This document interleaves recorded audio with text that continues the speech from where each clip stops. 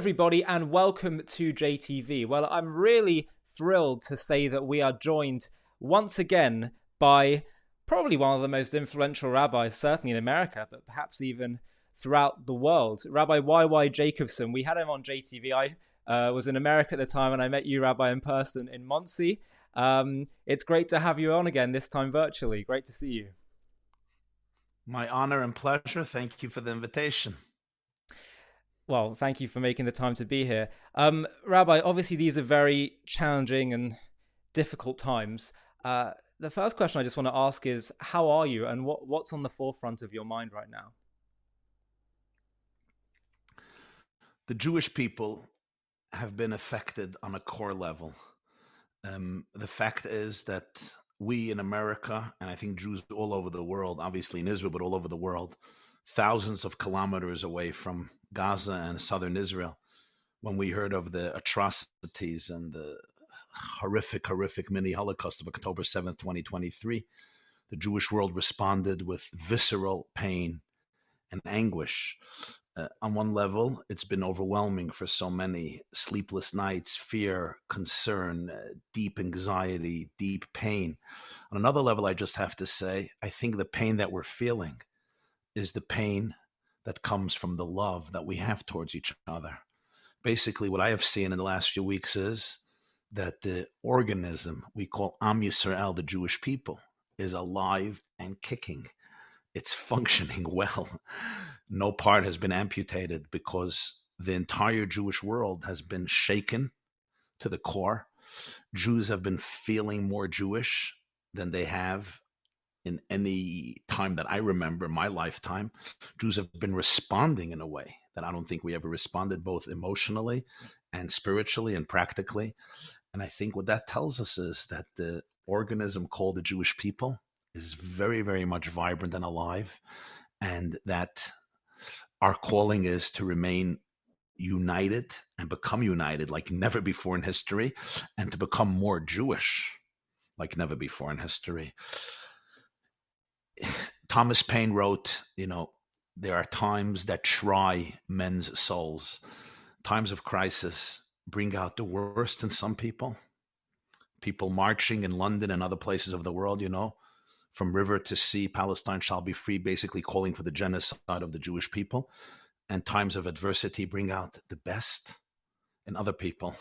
And I think this is the time, this is the way I experience it. I think it's really the calling for each of us to show up as the best version of ourselves, united with resilience and resolve and courage and faith and determination like never before. Couldn't agree more. And that's the space I'm trying to live in. I think that's where we should all attempt to live with such darkness. We have to hold on and be anchored in something that is indestructible and eternal, and remember that we have each other. Absolutely. And I want to talk about some tough questions we need to ask about what's happening now, questions about how we respond to some of the really disturbing things we've seen, and spiritual questions as well. But before we do that, let's talk about some of the light as well. I think that the Jewish unity that we've seen has been, in some ways, certainly in my lifetime and yours as well, pretty unprecedented. Can you just talk to us about we're seeing a lot of darkness, we're also seeing a lot of light, and I think it's important we start with that. What are your reflections on the Jewish unity we've seen? It's incredible. Listen, there's an ancient teaching in Judaism. It's discussed in the Talmud. It's discussed at length in Kabbalistic and Hasidic literature, that the Jewish people constitute one soul, manifested in many diverse bodies. I grew up studying this because I grew up at the feet of the Lubavitcher Rebbe, and this was something he probably said almost every week. And it became a little cliche, Yeah, we're one soul, we're all one, we're connected, but we disagree. We know how to fight with each other.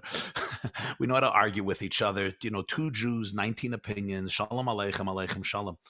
I think what we have all viscerally experienced since Simchas Torah, since October 7th this year, is how true this is. This is literally the truth. Everything else is exaggeration.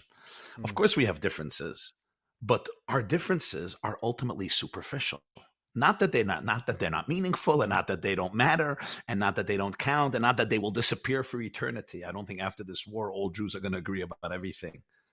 But what I think we all realized in a very experiential way, I'm not talking now academically, intellectually, on a cerebral level, in a very emotional and physical, tangible, visceral way, is that this is the truth about ourselves. The truth is we are really one neshama. We are one large organism manifested in like a soul in different limbs and different bodies and different countries and different personalities and different opinions and different levels of observance.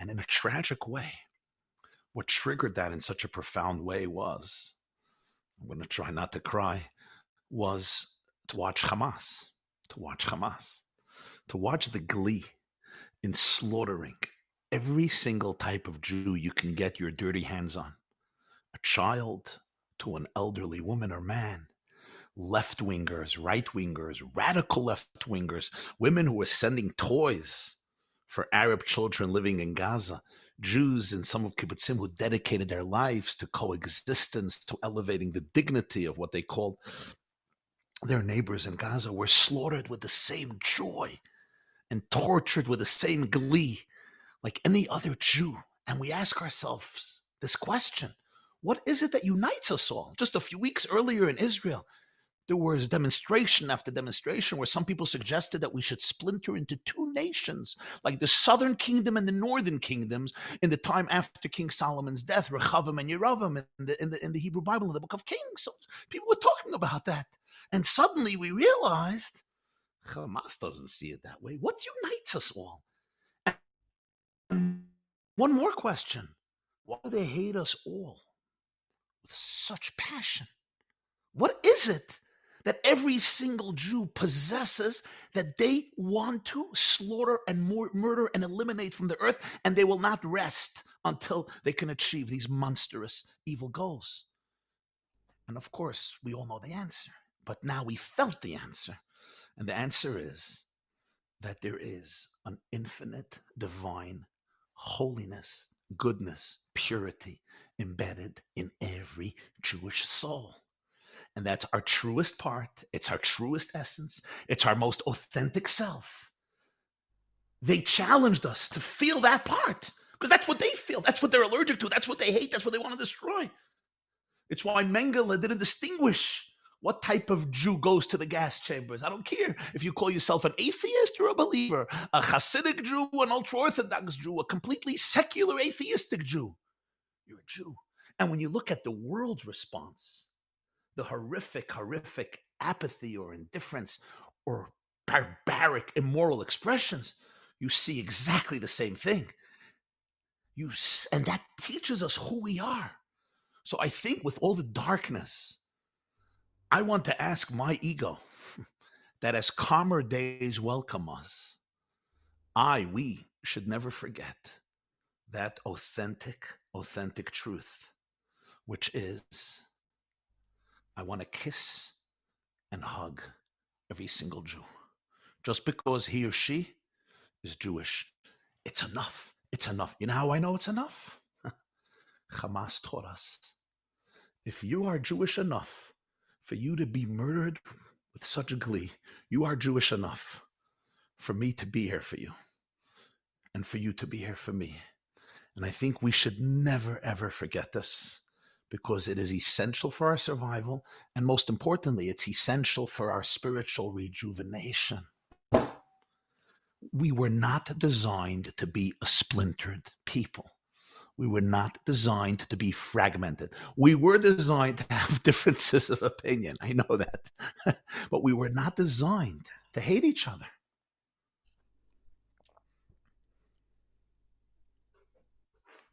Yeah.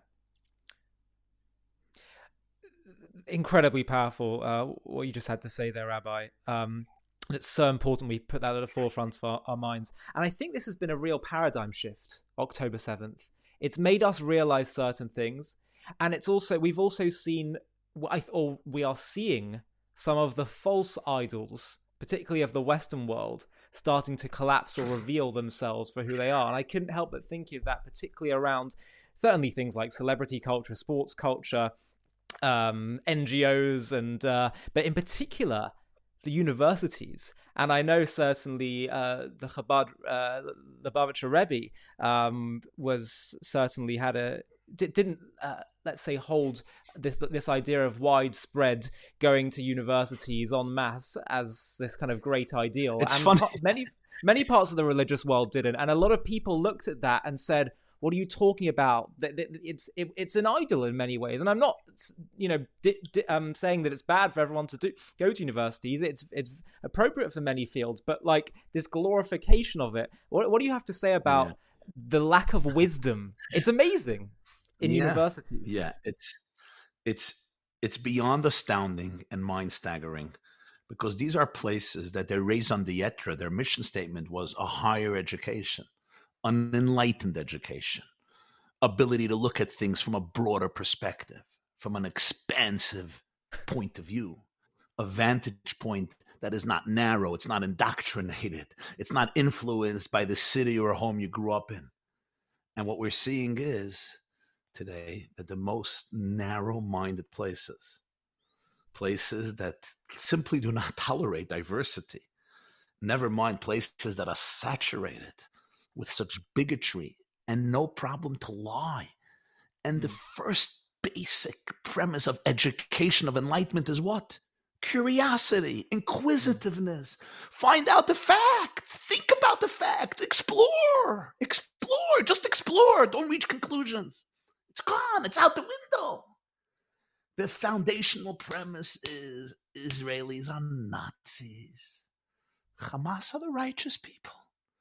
And the ability for young people, for professors, for presidents of universities, for 32 universities in the United States of America, to have enlightened students who are such educated, sophisticated people, not to be able to look you in the eye and say, this is evil.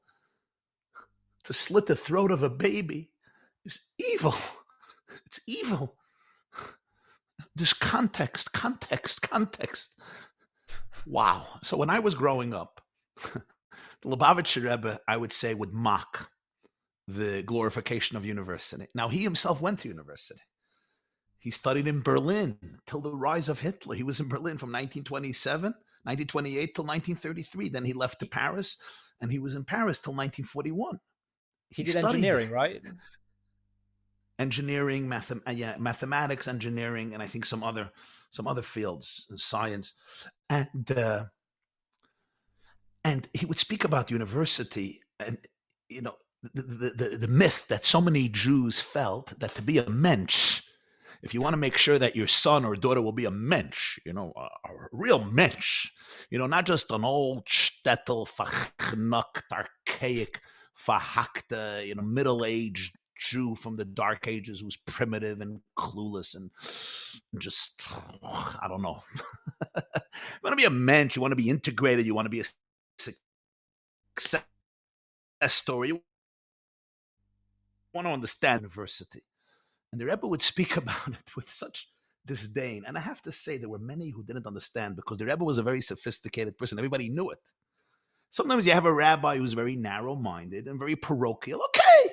But the Rebbe was not that person. He could meet presidents and leaders and journalists and essayists and scientists. He was at home in the world of physics and mathematics and psychology and biology and cosmology and astronomy and engineering, biology, medicine. You saw that he knew his stuff, as they say in America, they say in English. And yet he had this disdain. It was hard for some people to understand. Today, when I look around, I'm like, wow. People are spending $100,000 a year or $80,000 a year to send their children to places where they may come back and not know the difference between Winston Churchill and Adolf Hitler.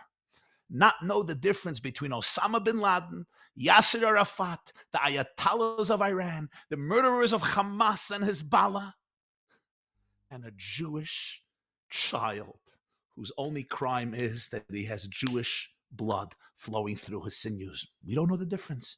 There's just two sides, and everybody is frustrated. That's what I'm paying $400,000 over 4 years to send my kids to be indoctrinated by such horrific insanity? And I tell Jewish philanthropists who have done well since the Holocaust, have invested and poured tens of millions of dollars into universities because as Jews, we believe in education, right? We believe in Shinantam Levanecha. We believe in education. That's our thing. Education, education, the people of the book. Wow, maybe it's time to put that money into our schools, into our day schools, into our yeshiva. Send all of our children there so they can come out with a basic understanding that there's a difference between good and evil, for heaven's sake. That Hitler and Churchill are not the same people. And doesn't mean Churchill is perfect and is a saint. But the people in the Warsaw Ghetto, somebody did a mockery headline from a newspaper condemning the Jews who made an uprising in the Warsaw Ghetto because they are inflaming the Germans. They are creating such a culture of violence. Why are you making an uprising in the Warsaw Ghetto? That's what people want from Israel, right?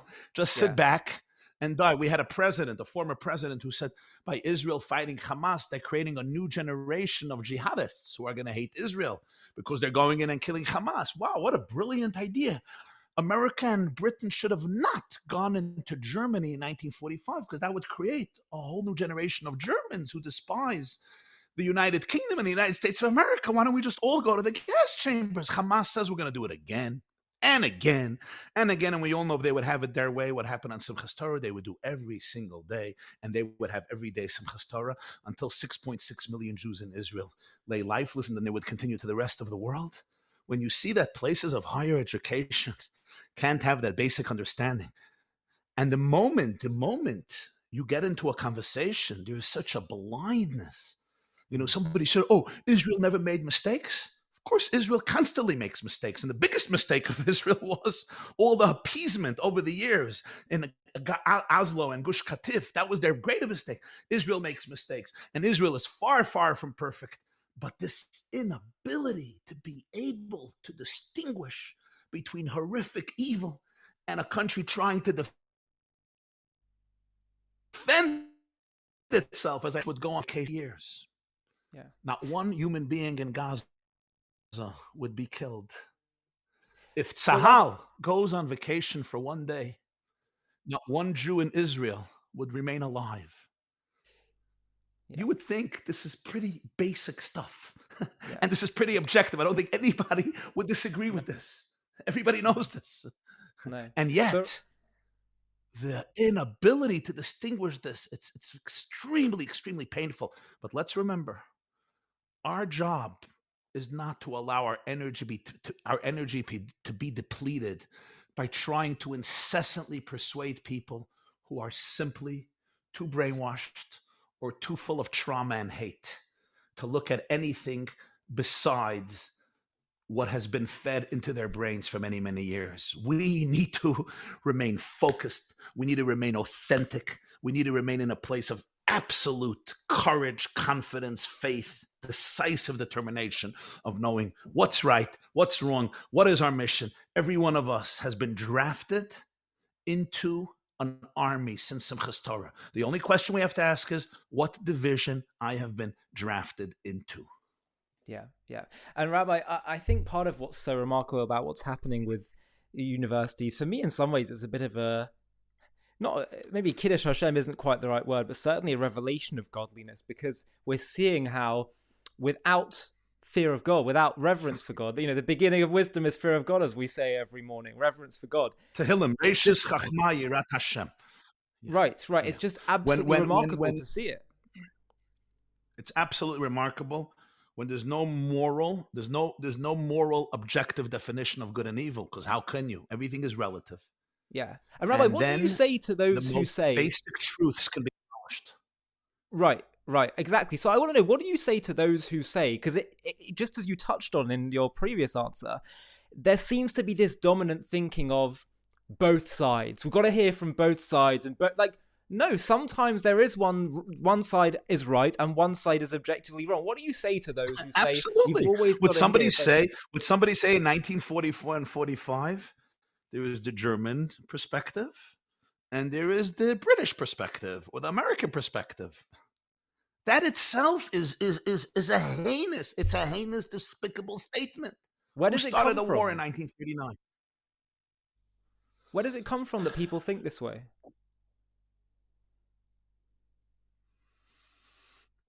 I'm not a sociologist. I'm not a sociologist, and I don't know the answer to that. I can only say and speculate. There's probably more than one answer. I think it's a combination of a few factors. Number one, I think when you are determined to eliminate all God and all traditional morality, what we might call biblical morality, from the conversation of humanity, from higher education, the mind is capable of doing anything. Mm. When Hitler got up and spoke about his mission statement, he didn't say, I am an evil monster. I'm a tyrant. I'm a dictator. Joseph Stalin didn't believe he was evil. Just Hamas, they feel like they're doing Allah's work, God's work. People don't say, we hate Jews because we're horrible people and Jews are wonderful people and we want to destroy them. No, they say because Jews are bloodsuckers, because they're moneylenders, because they're monsters, because they're engaging in genocide and apartheid, because they killed the Christian Messiah, because they poison our wells, because they're racist, because they think they're the best and they want to kill everybody else because they steal everybody's money. The mind is capable of concocting any truth. The mind is a very, we love the mind, but be careful, be suspicious. That's why it says in Psalms, the genesis of wisdom is the awe of God. When we lose that, and today's Western world has lost that, everything gets destroyed. There's no definition. You can't talk anymore about good and evil. Hamas suddenly becomes the victim. Israel is the perpetrator. I can't believe it. And these are intelligent people I like. People who are kind. I think that's one aspect. Another aspect is the Arab world in the last few decades has magnificently poured enormous amounts of money and resources to create a global network, especially in the world of academia, that would consistently demonize Israel and turn the perpetrators into the victims. I told my wife last night, this world has holiness and unholiness. I said what the Lubavitcher Rebbe did with his Chabad houses around the world, creating networks of Jewish love in every corner of the universe, those monsters did it with the Palestinian narrative. People don't realize, Jews don't realize, when we were busy arguing with each other, they created cheers, academics, literature, groups, influencing academia and education on the deepest level. We're just figuring this out now. And therefore, completely dominating the conversation and touching the idealistic chords of young students who want to fight for something real and fight for the underdog, and really completely overwhelming them and brainwashing them. I think another component has to do with, and I say this very painfully, with a weakness that has infiltrated into Israeli society and culture and leadership. The founders of Israel knew very well that millions of people living around them want to murder them. And if they would have the ability, they would do to the Jews what the Nazis did to the Jewish people. Ben Gurion knew this. All his people around him knew it. Whether they were left-wing or right-wing, they all knew it. A new generation grew up in Israel and began altering that narrative because they so dreamt of peace. And they suddenly started to legitimize their neighbors, saying they want peace just like us. They just want a piece of land. And that became the philosophy behind the whole appeasement philosophy of Israel, which turned out to be not just disastrous, but it literally created bloodbaths in Israel, from all the suicide bombings to terror attacks to Hamastan and Gaza. So many things that Israel has to do today comes as a result of the weakness that we displayed over decades. And it came from the top. It went into the journalism of Israel. It went into the university system of Israel. And it came from an inherent inferiority complex, starting to embrace the other side and asking themselves, maybe we are thieves. Maybe we are colonizers. And that is a big, big tragedy, because when Jews don't know who they are, when they forget their history, their faith, their tradition, I believe every Jewish child needs to study every day the school, they should open up with studying the first Rashi. Rashi was the greatest biblical commentator, lived in the 11th century in France. And the first Rashi, he says the whole reason why the book of Genesis was written, it's superfluous, there's no laws, it's just stories, was that one day the nations of the world will turn to the Jewish people and say, Listim atem, you are a bunch of thugs because you are conquering land that does not belong to you. And the entire book of Genesis was written to give the Jewish people an answer to the world. In the beginning, God created. He wrote that in medieval France. He wrote this in the 1000s. He was living in France during the time of the First Crusade. To talk about people calling Jews thieves for conquering Israel was what seemed completely absurd. The question is, are the Christians going to rule or the Muslims are going to rule? Which infidels are going to conquer? But Rashi says to every Jewish child, Jews need an answer. And what's the answer? The world was created by God, and he gave one sliver of land, a tiny little piece of land the size of New Jersey, to one small people as an eternal gift and inheritance. The Jewish people have to realize this. This is our home. We were there 2,000 years before Islam was born. Yeah. And that display of weakness, sadly, empowered the enemy and empowered the intelligentsia around the world to squeeze Israel even more and more, and cause it to stretch out its neck, to be slit yet once again. Painful to say. Rabbi, can I ask a question about that Rashi that you mentioned? Because you're right, that at the root of all the discussions and the basis for the hostility towards Israel, even though, of course, it really is nonsense, but what they try to say is, you're occupiers, you're thugs, therefore they're resisting, all that kind of thing.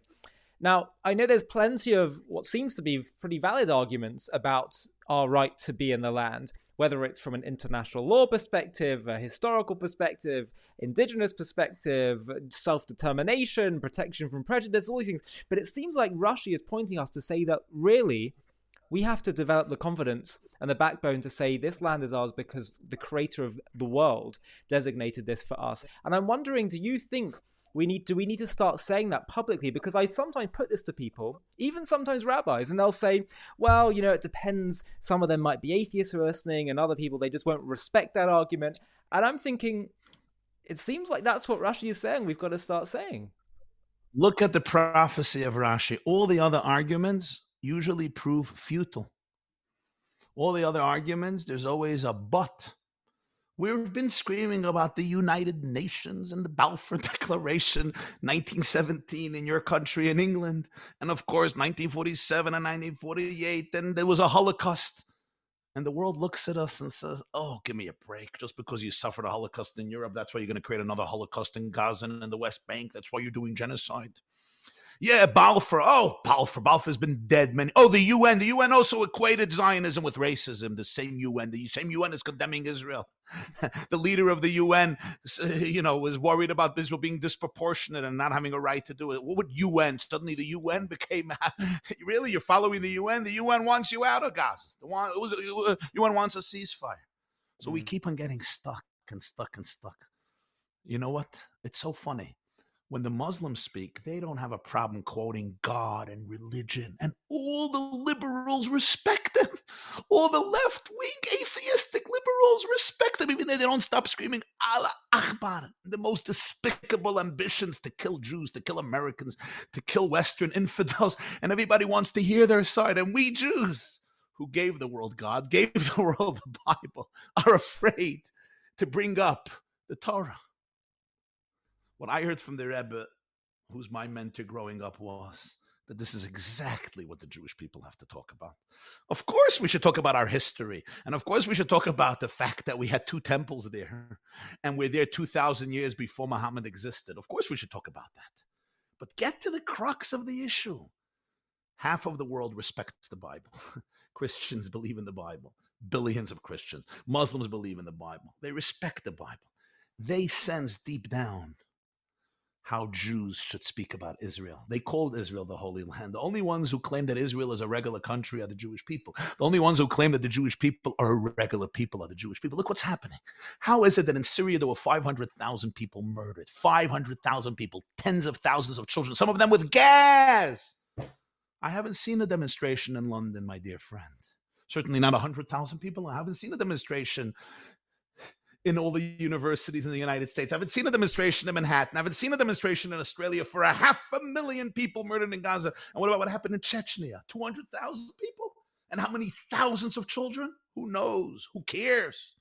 And what about the Congo? And what about Darfur? And what about Jordan, et cetera, et cetera? And suddenly, Israel really trying to defend itself from Nazis? And the whole world is up in arms. Why? They're all saying one thing.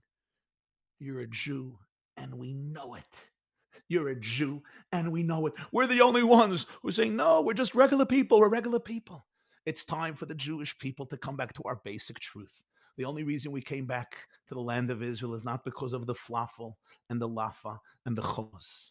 The reason is we're coming back to Israel as a continuation of dozens, 30, 40 generations of the Jewish people that goes back to Joshua and Moses and Abraham and Isaac and Jacob, who received this piece of land as an eternal gift from the divine creator. And that's why we're here. And it's non-negotiable and it's absolute. It's eternal. Even if we want to give it away, we can't give it away. It's not even ours to give away. It's God's gift to the Jewish people. You want to live in our eternal home as mentioned, as civilized people, which means your life will be much better off than any other Muslim in the region. Pajalista, beautiful. But one expression of terror will be eliminated completely and absolutely.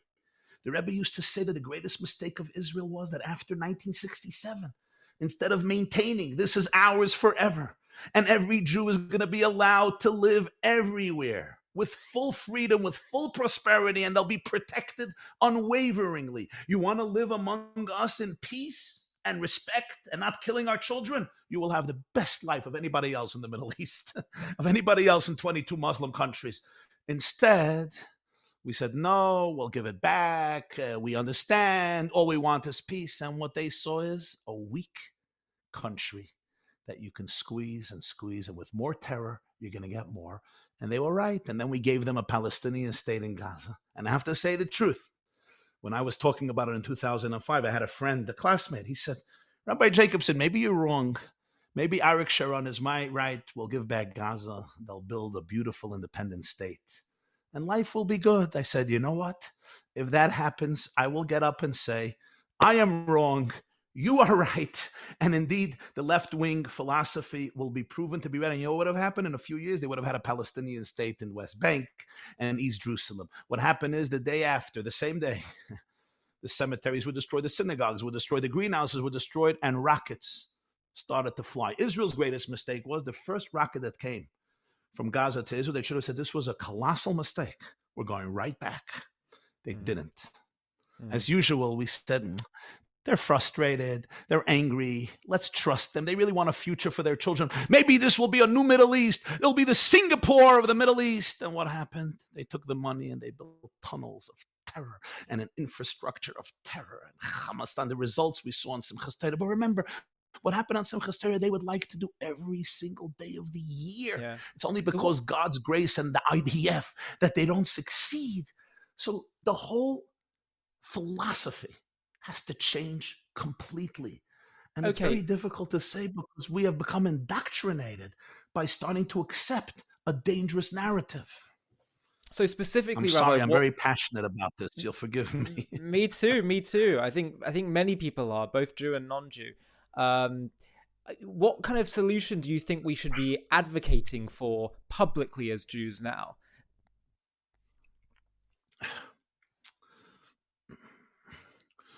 As the Rebbe used to say, the path of strength and decisiveness will save not only Jewish lives, it will save Arab lives. You know what the interesting thing is? I grew up by the Lubavitcher Rebbe.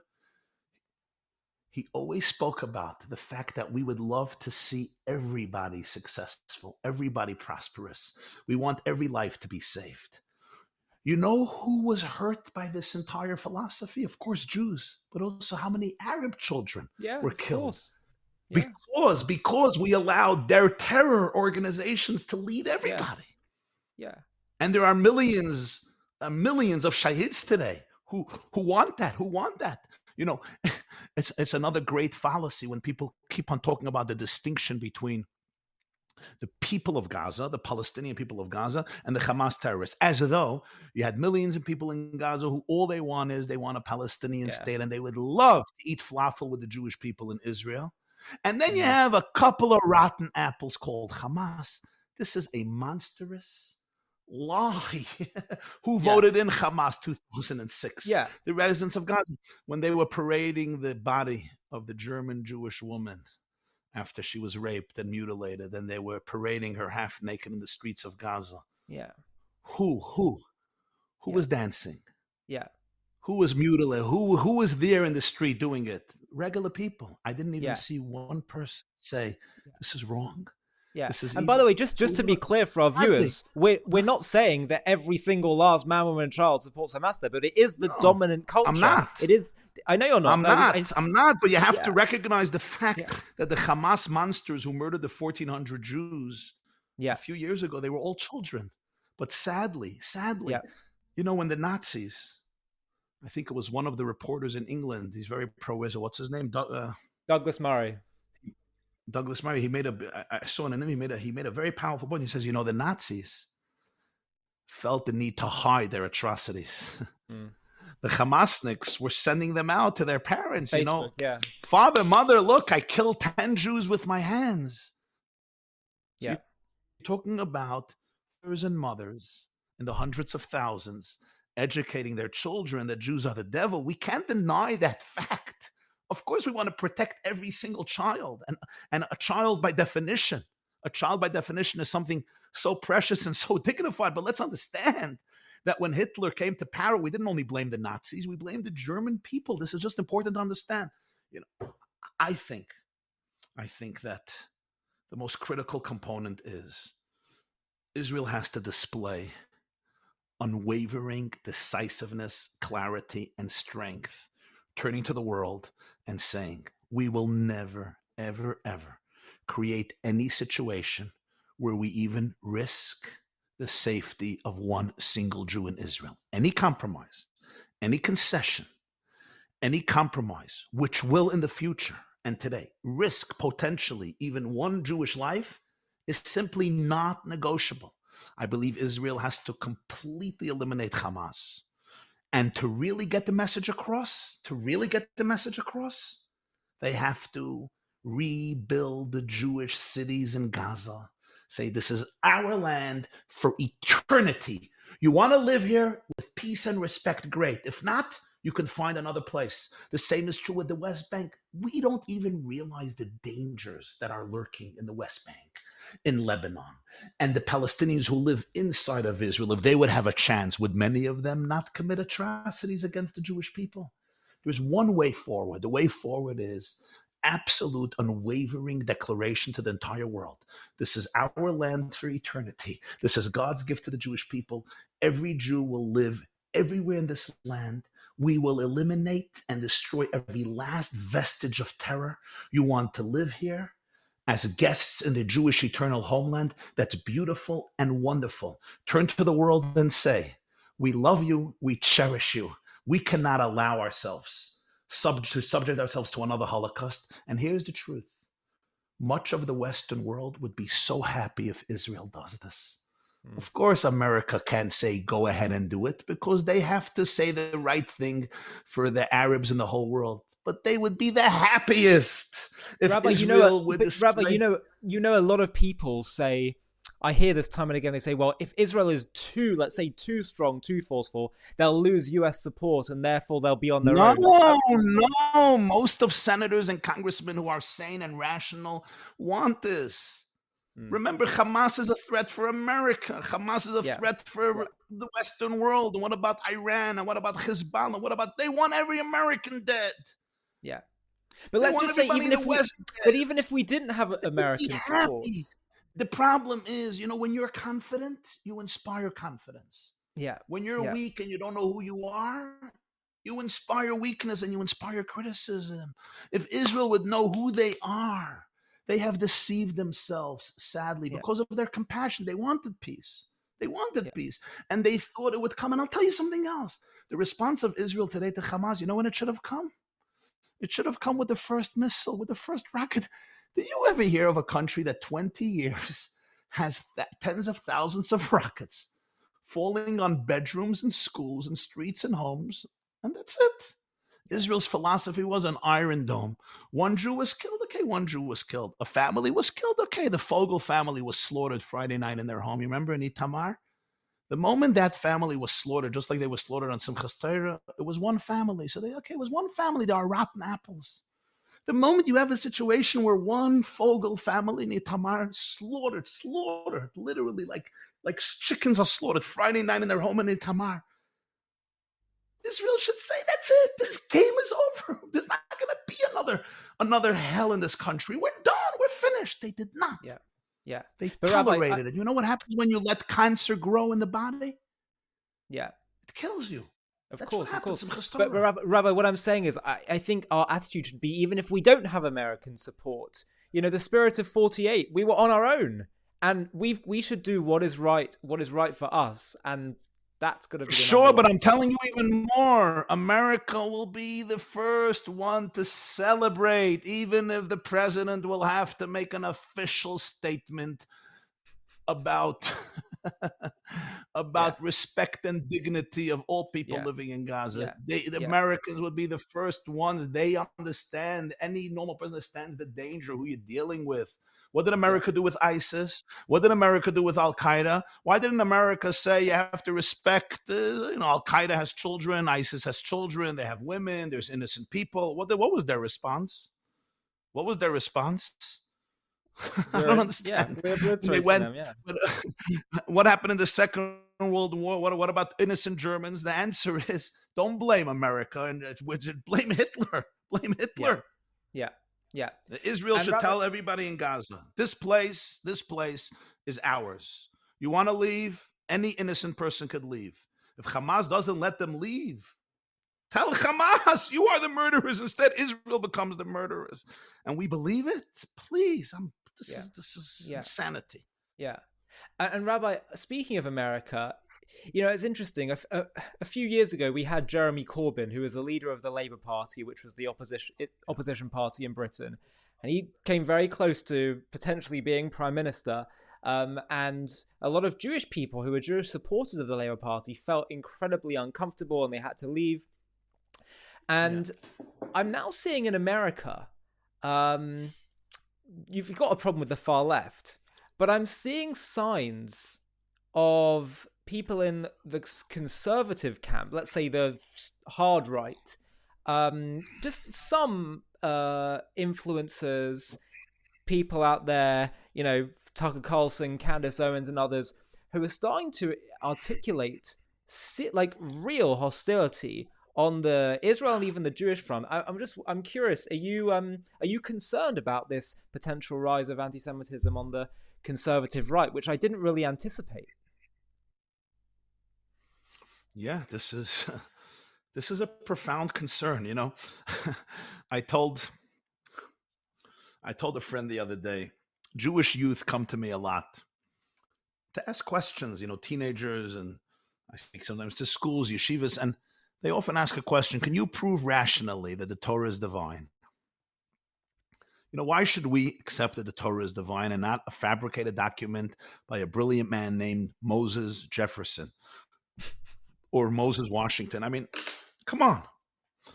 And it's a valid question, and it's an important discussion for a Jew who wants to commit his or her life to Judaism.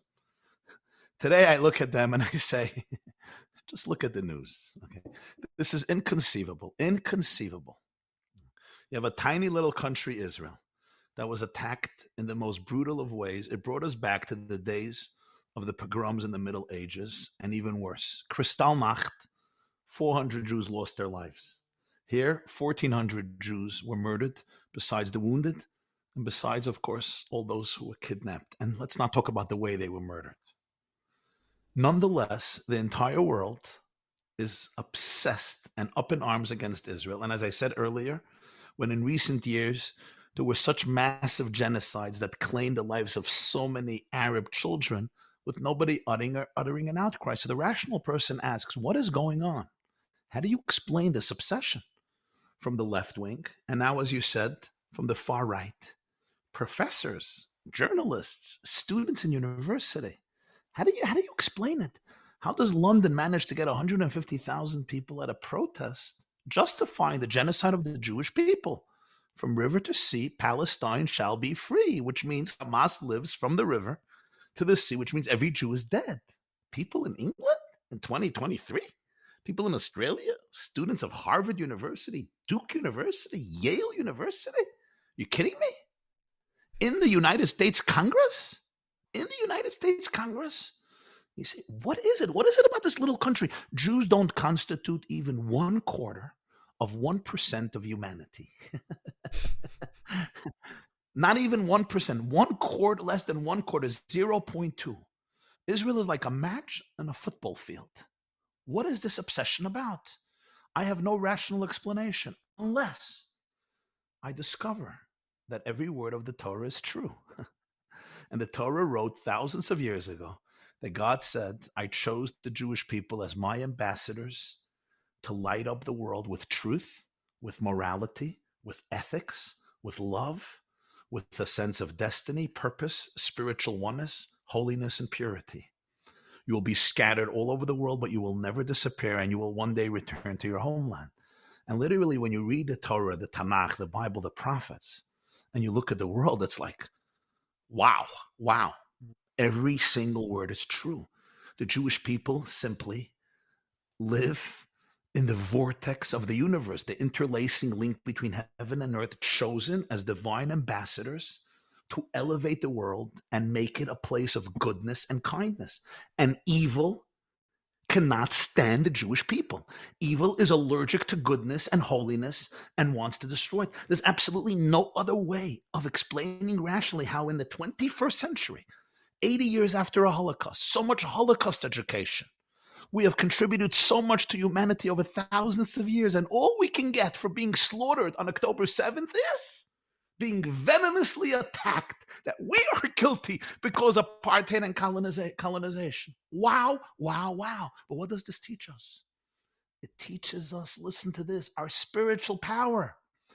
I have to say, many Jews are now depressed and lonely because the world we trusted so much stabbed us in our chest. I say, Ashreinu matov chelkeinu. Look what a Yid is. Look what a Jew is. Tell me who your enemy is, and I'll tell you who you are. When these vile monsters who could slit babies' throats hate us, I want to know how much goodness and holiness is there in the Jewish people, that the Stalins and the Hitlers and the Hamasniks and the Iranians and the Hezbollahs hate us so much. Wow! This means every Jew is so holy. This means every Jew is so powerful. This means that we are the gate. We are the guardians of divinity in the world, of goodness in the world, of holiness in the world. So this is nothing new. It just tells us what our responsibility is, what our privilege is. And we can't escape it. And we don't want to escape it. It's the most amazing, amazing gift that we have. We have the power to change the world. If we have the power to turn the world, to make the world obsessed with us by trying to kill our enemies, look at the power of the Jewish people in the positive sense. And that's why I say today, let every Jew seize the moment. Become Jewish like never before. Learn about your Judaism like never before. Start living as a Jew in your daily life like never before. And let's be the light unto the nations in the most authentic and powerful and decisive way. We cannot eliminate every anti-Semite. We cannot. The anti-Semites have to fight themselves. It's their problem. It's not our problem. Our job is to protect ourselves against anti-Semitism in every conceivable way and never to internalize it again. Never to internalize that self-hate, but to be able to be the most spiritually powerful Jews, which means spiritual ambassadors of love, clarity, morality, healing, hope, and unity. Really powerful, Rabbi. This kind of leads me on to the next series of questions, which is like moving forward. How... you said not every we can't be responsible for every anti-Semite, as you said, but we do believe that the world has to naturally come to a place of, well, what Mashiach is basically, which is acknowledging who the Jewish people are, acknowledging the God of Israel, the Jewish people having a peaceful, positive, mutually beneficial relationship with everyone, with every human being, with all the nations of the world. So the question is, I think it seems to me like we probably do, and do need to reach out to the world. We do need to tell them who we are, and we also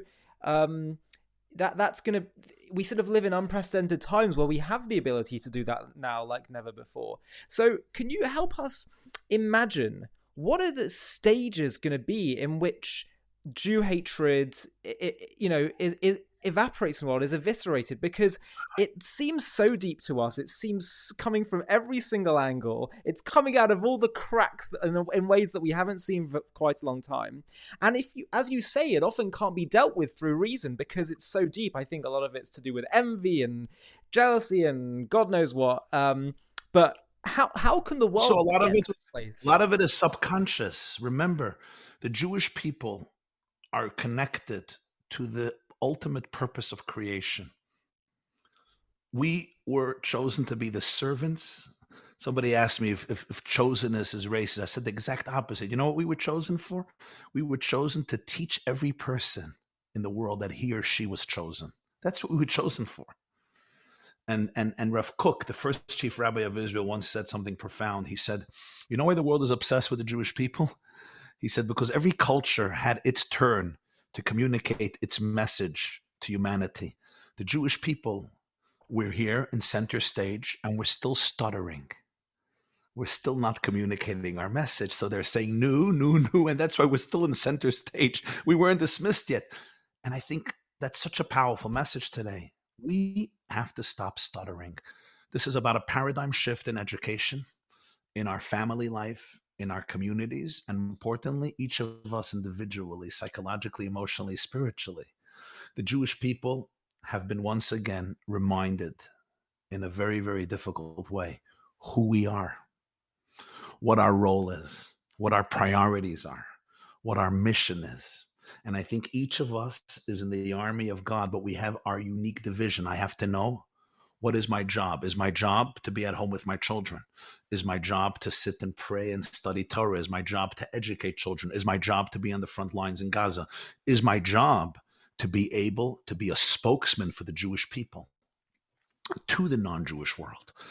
We have tremendous, tremendous resources and opportunities. We have to come together, and every one of us feel that we are mobilized. We are mobilized like never before to bring redemption to our world, like you say, to bring Mashiach. And I think it begins by us fulfilling our role individually, communally, within our own communities, but also as ambassadors to the world.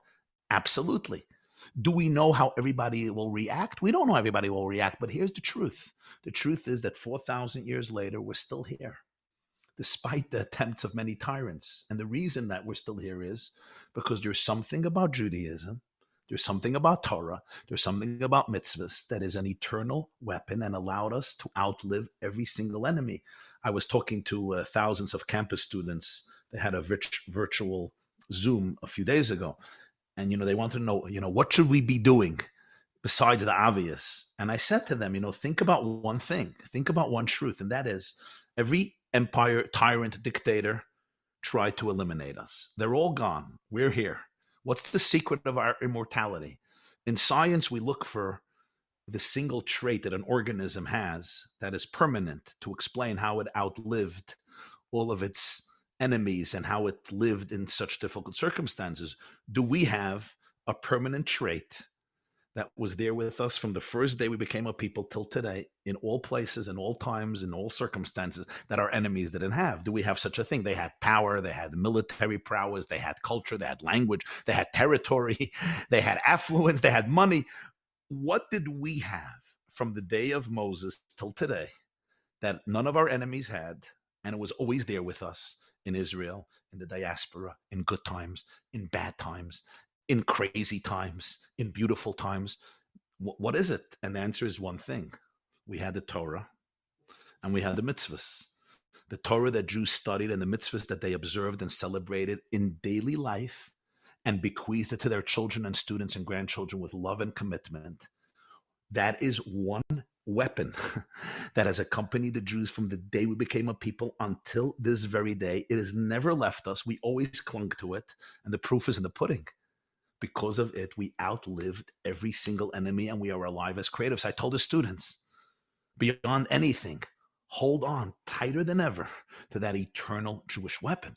And I think when every single Jew today, on a daily basis, can embrace Yiddishkeit in their daily life in a most practical way, every single Jew, that will create a paradigm shift not only for ourselves, but for the whole world. When Jews seize the opportunity to become the humans and the people we are supposed to become, we will radiate such light to the world, such clarity to the world. Ultimately, the anti-Semitism will fade away. And this, of course, must always come coupled with decisive determination and strength, not being apologetic when we say we have a right to defend ourselves. No, we don't have a right to defend ourselves. We have a moral obligation to defend our children and eliminate every vestige of terror. We need a dignity that is anchored in Jewish celebration and spirituality and tradition. The world will respect and respects Jews who respect themselves, who respect their faith, their history, their God, their Torah, their tradition. As Rabbi Jonathan Sacks used to say, the world is embarrassed by Jews who are embarrassed by their Judaism. You know, if you look at the times that Israel was celebrated most in the international community, when was it? After the 6-Day War, and after Entebbe. They violated the laws of the Geneva Convention. That's when Israel was celebrated. Why? There should have been an outbreak of anti-Semitism. The answer is when Jews are really, really confident and they know that they're not going with their own arrogant power, but we are ambassadors of truth and of morality and of ethics. You know what happens? All the goodness in the world and all the goodness in innocent people around the world comes out to the floor. And people display that respect to the Jewish people. So the most important question we have to ask ourselves is who we are, and how we are going to be those people stronger and more united than ever. God will do the rest. Can you articulate in a sentence what our message is to the world? What is the light of the Jewish people to the world in a sentence or two? Number one, the fight against anti-Semitism, the fight against terror, the fight against hatred is not a Jewish fight alone. We are the miners' canaries of the world. You know, the canaries are the first ones who die in the mines when there are noxious fumes, but they're not the last ones to die. A world that has no place for Jews and for Israel has no place for humanity. Every good person will suffer in the end. This is not our fight alone. We are the canaries. We are the representation, but every good person will suffer. Hitler began with the Jews. He didn't end with the Jews. Stalin began with the Jews, didn't end with the Jews. Every good person needs to be mobilized in this war. That's number one. Number two, the ultimate message of Judaism is that every single human being was created in God's image. Every human being's life has absolute dignity. Our job in this world is to fight to make this world a good place, a moral place, a kind place. For this, we have to distinguish between good and evil. The only way civilization will survive is if we embrace what we call the Sheva Mitzvahs B'nai Noach, the civil code known as the 7 Noahide laws. This is the blueprint of God for all of humanity. We are in this together. We must educate our children, educate ourselves to build cities, communities, countries that are saturated and founded on the moral code of the 7 Noahide laws. And at the core of them is an absolute dedication to the dignity of life and an absolute abhorrence to the destruction of human life. I think that's a good message. We can't be wishy-washy about this. We can't be. Yeah. We can be. Israel can't be wishy-washy. The Jewish people can't be wishy-washy because the destiny of mankind depends on this type of confidence, on this type of resilience, on this type of readiness. Yeah.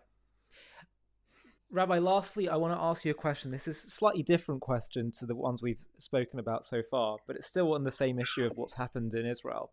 And I think this is so important, especially for people who are living in observant communities, in frum communities around the world, in Israel and around the world.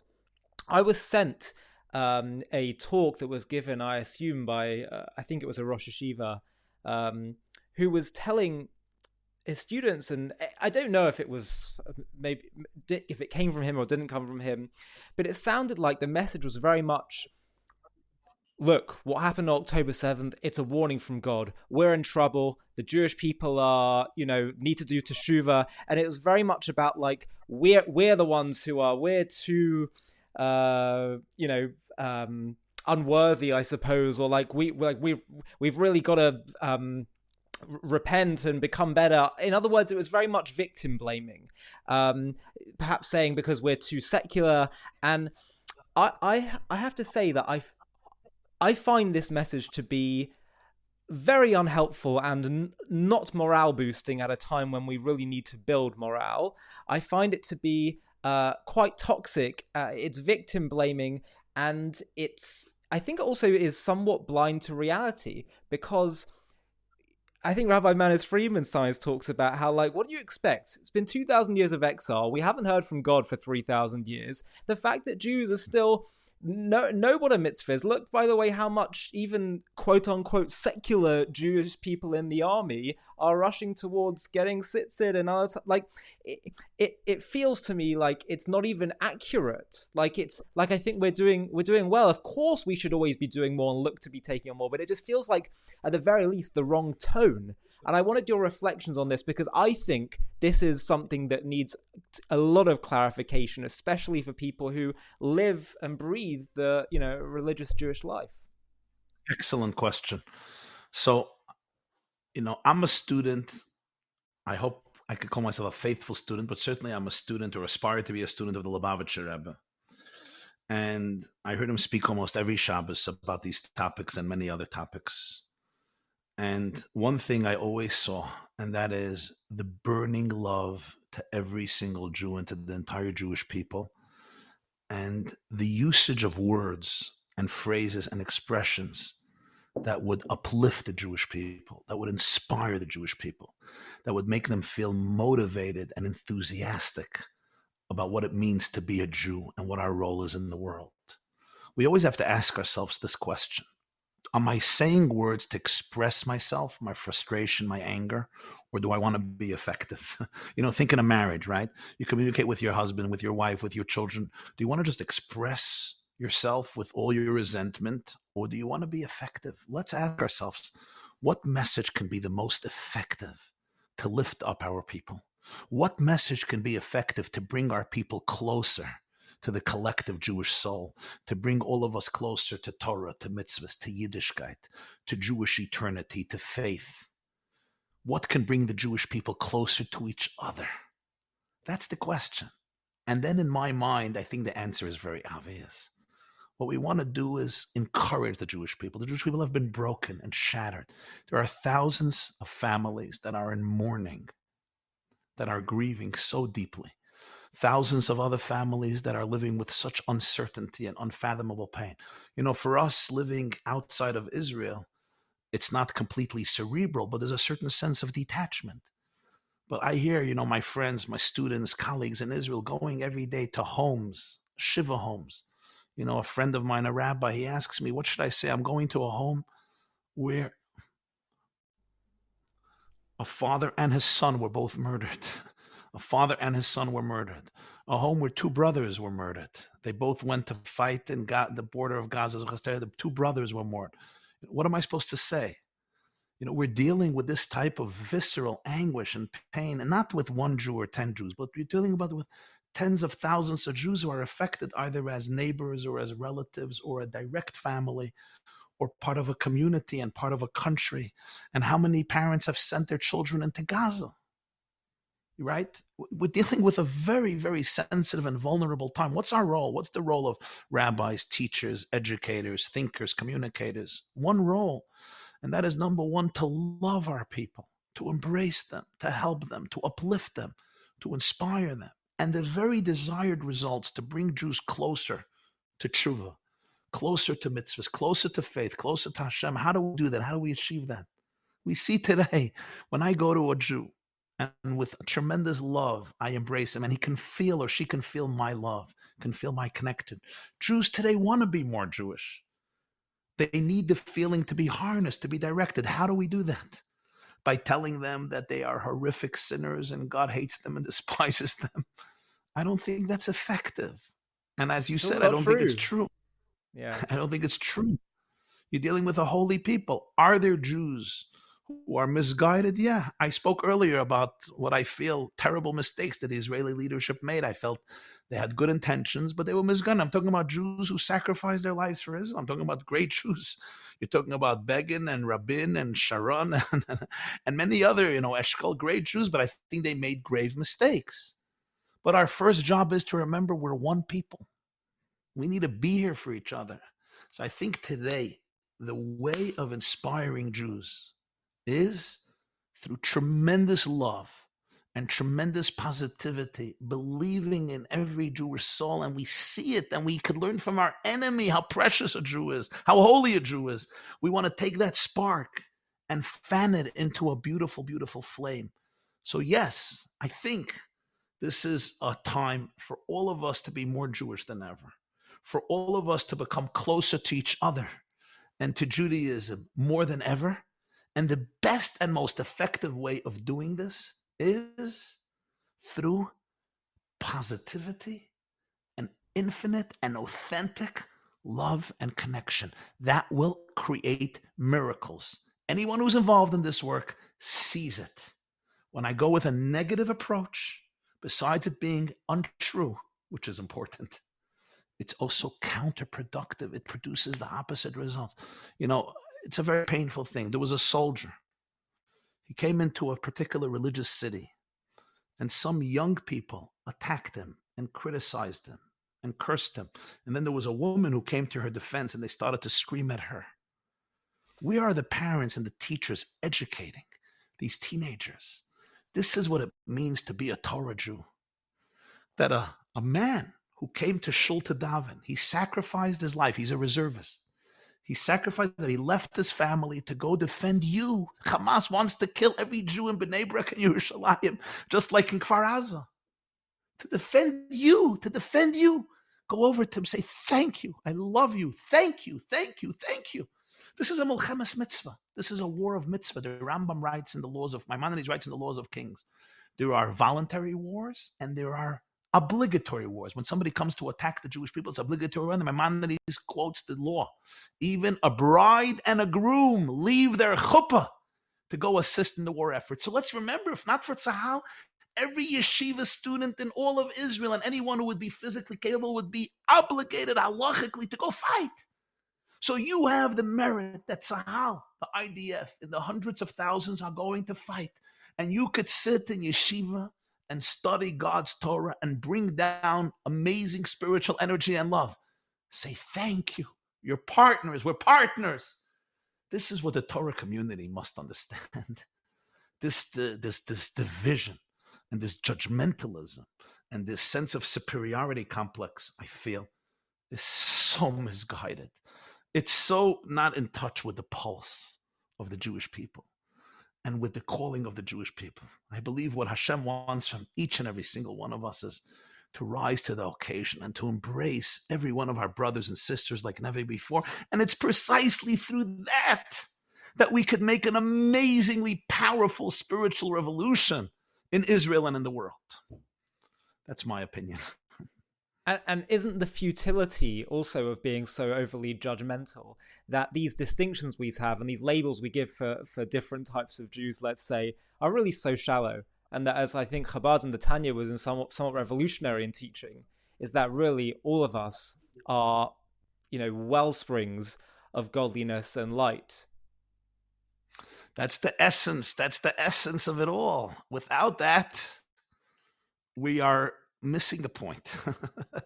I could study Torah and I could be a genius and I could know lots of laws and I could try to be very pious and I could do all of the mitzvahs and it's amazing and incredible.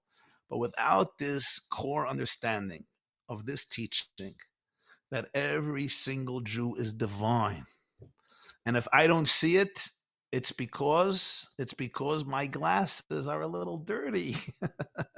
It's because my eyes need a little help. It's because I need to find the God in me, and then I'll see the God in you.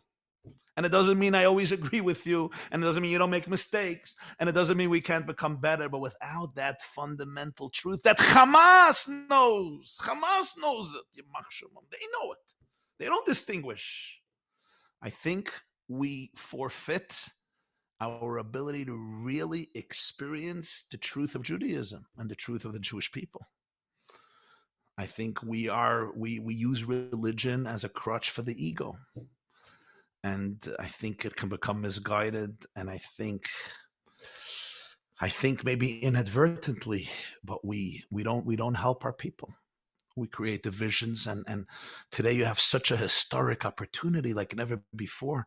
The Torah community, what you call the Frum community, should be the first ones to appreciate the power of the moment. There is a tremendous arousal for Yiddishkeit in every Jewish heart, and we know why. It's not so mystical. Maybe it is, but we understand it because in times of crisis, Jews want to hold on to something eternal. We want to hold on. We want to be anchored in something so powerful during insanity.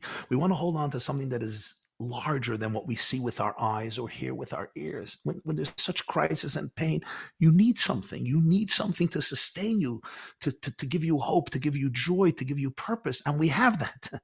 The secret of Judaism is the Jews felt that they have a relationship with God. Through Torah, through mitzvahs, we have that. These are the weapons of Jewish eternity, as I said. So Jews are craving for that connection. And when we can display that type of love and camaraderie and sense of empathy and connectedness, that's how amazing things can happen today. That will enhance the Jewish world. That will enhance our spiritual well-being, that will enhance our Jewishness, that will enhance our social connection, that will bring Kiddush Hashem, that will bring so much holiness into the Holy Land and into the whole world. Absolutely. Well, hopefully some of the messages that we discussed today will be shared through this interview and through the video clips that will come from this. Rabbi Jacobson, thank you so much for making the time to be. I always say. No, I always say, and I say this to friends with a lot of respect. So, if I'm thinking, I want to say something to my child or my spouse or a good friend or somebody I love, and I'm thinking, will my words maybe have a negative effect? Or I could choose different words that will have a positive effect. Now, I might say to myself, no, I should speak harshly and negatively because that's the truth and that's what they want to hear. But if I have a doubt that maybe my negativity is going to be counterproductive and it may be coming from my own pain, my own unresolved issues, if I even have a doubt, by saying loving words, you could never go wrong. Somebody once told me that Jew you have to dislike. I said, maybe not. But here's the deal. When I come to heaven, maybe they'll tell me, there was a Jew you hated and you were supposed to love him. I'm going to be very embarrassed. But if they tell me, there was a Jew you weren't supposed to like and you loved him, I said, that should be our greatest mistake. Remember, if you have to choose between the two, always choose the path of connection. You'll never go wrong with that. The worst thing you did was you loved a little more. But if you choose the other path, you may be making a tragic mistake. You may be destroying a soul. You may be destroying a relationship. Except when we're dealing with Hamas. Yes, I'm talking about between brothers and sisters who want to see the goodness, who want everybody to live. Jews disagree about a lot of things, but I think we all want every Jew to be safe and happy. That's what I'm talking about. I'm talking about a family that wants everybody to be happy, even if we have serious disagreements. When you're talking about an enemy that wants to see all your children dead, then unfortunately, nobody loves violence and nobody loves war. Besides Hamas, they love violence and they love war. We don't. But sometimes the only way to stop immoral violence is through moral violence, and then it's a mitzvah. It's a mitzvah because it's protecting innocent life. Yeah. Yeah. That was a workout.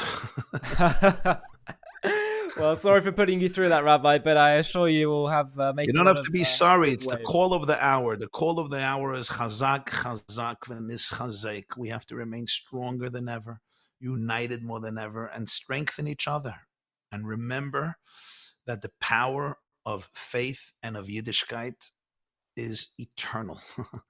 And when we're connected to that, nothing will obliterate us, despite the mistakes we have made and despite the darkness that we see around us. Well, this is Rabbi Jacobson speaking to us from Muncie, America. Rabbi, we're so grateful for your time. I know how in high demand you are. I really appreciate it. I hope we'll be able to do more in the future. And thank you for all the brilliant work you're doing. Amen. Thank you very, very much for the opportunity. May God grant us all the courage and the ability to be able to fulfill our mission during this critical moment in Jewish history. Remember, our children are always going to remember how we reacted and how we lived during this time. And may we see the ultimate Gula, may we see Mashiach Tzidkenu now. The Rebbe used to say, we want Mashiach now. I never understood. Now I understand. I also want Mashiach now. Amen. Amen. Thank you very much for the privilege. Thank you.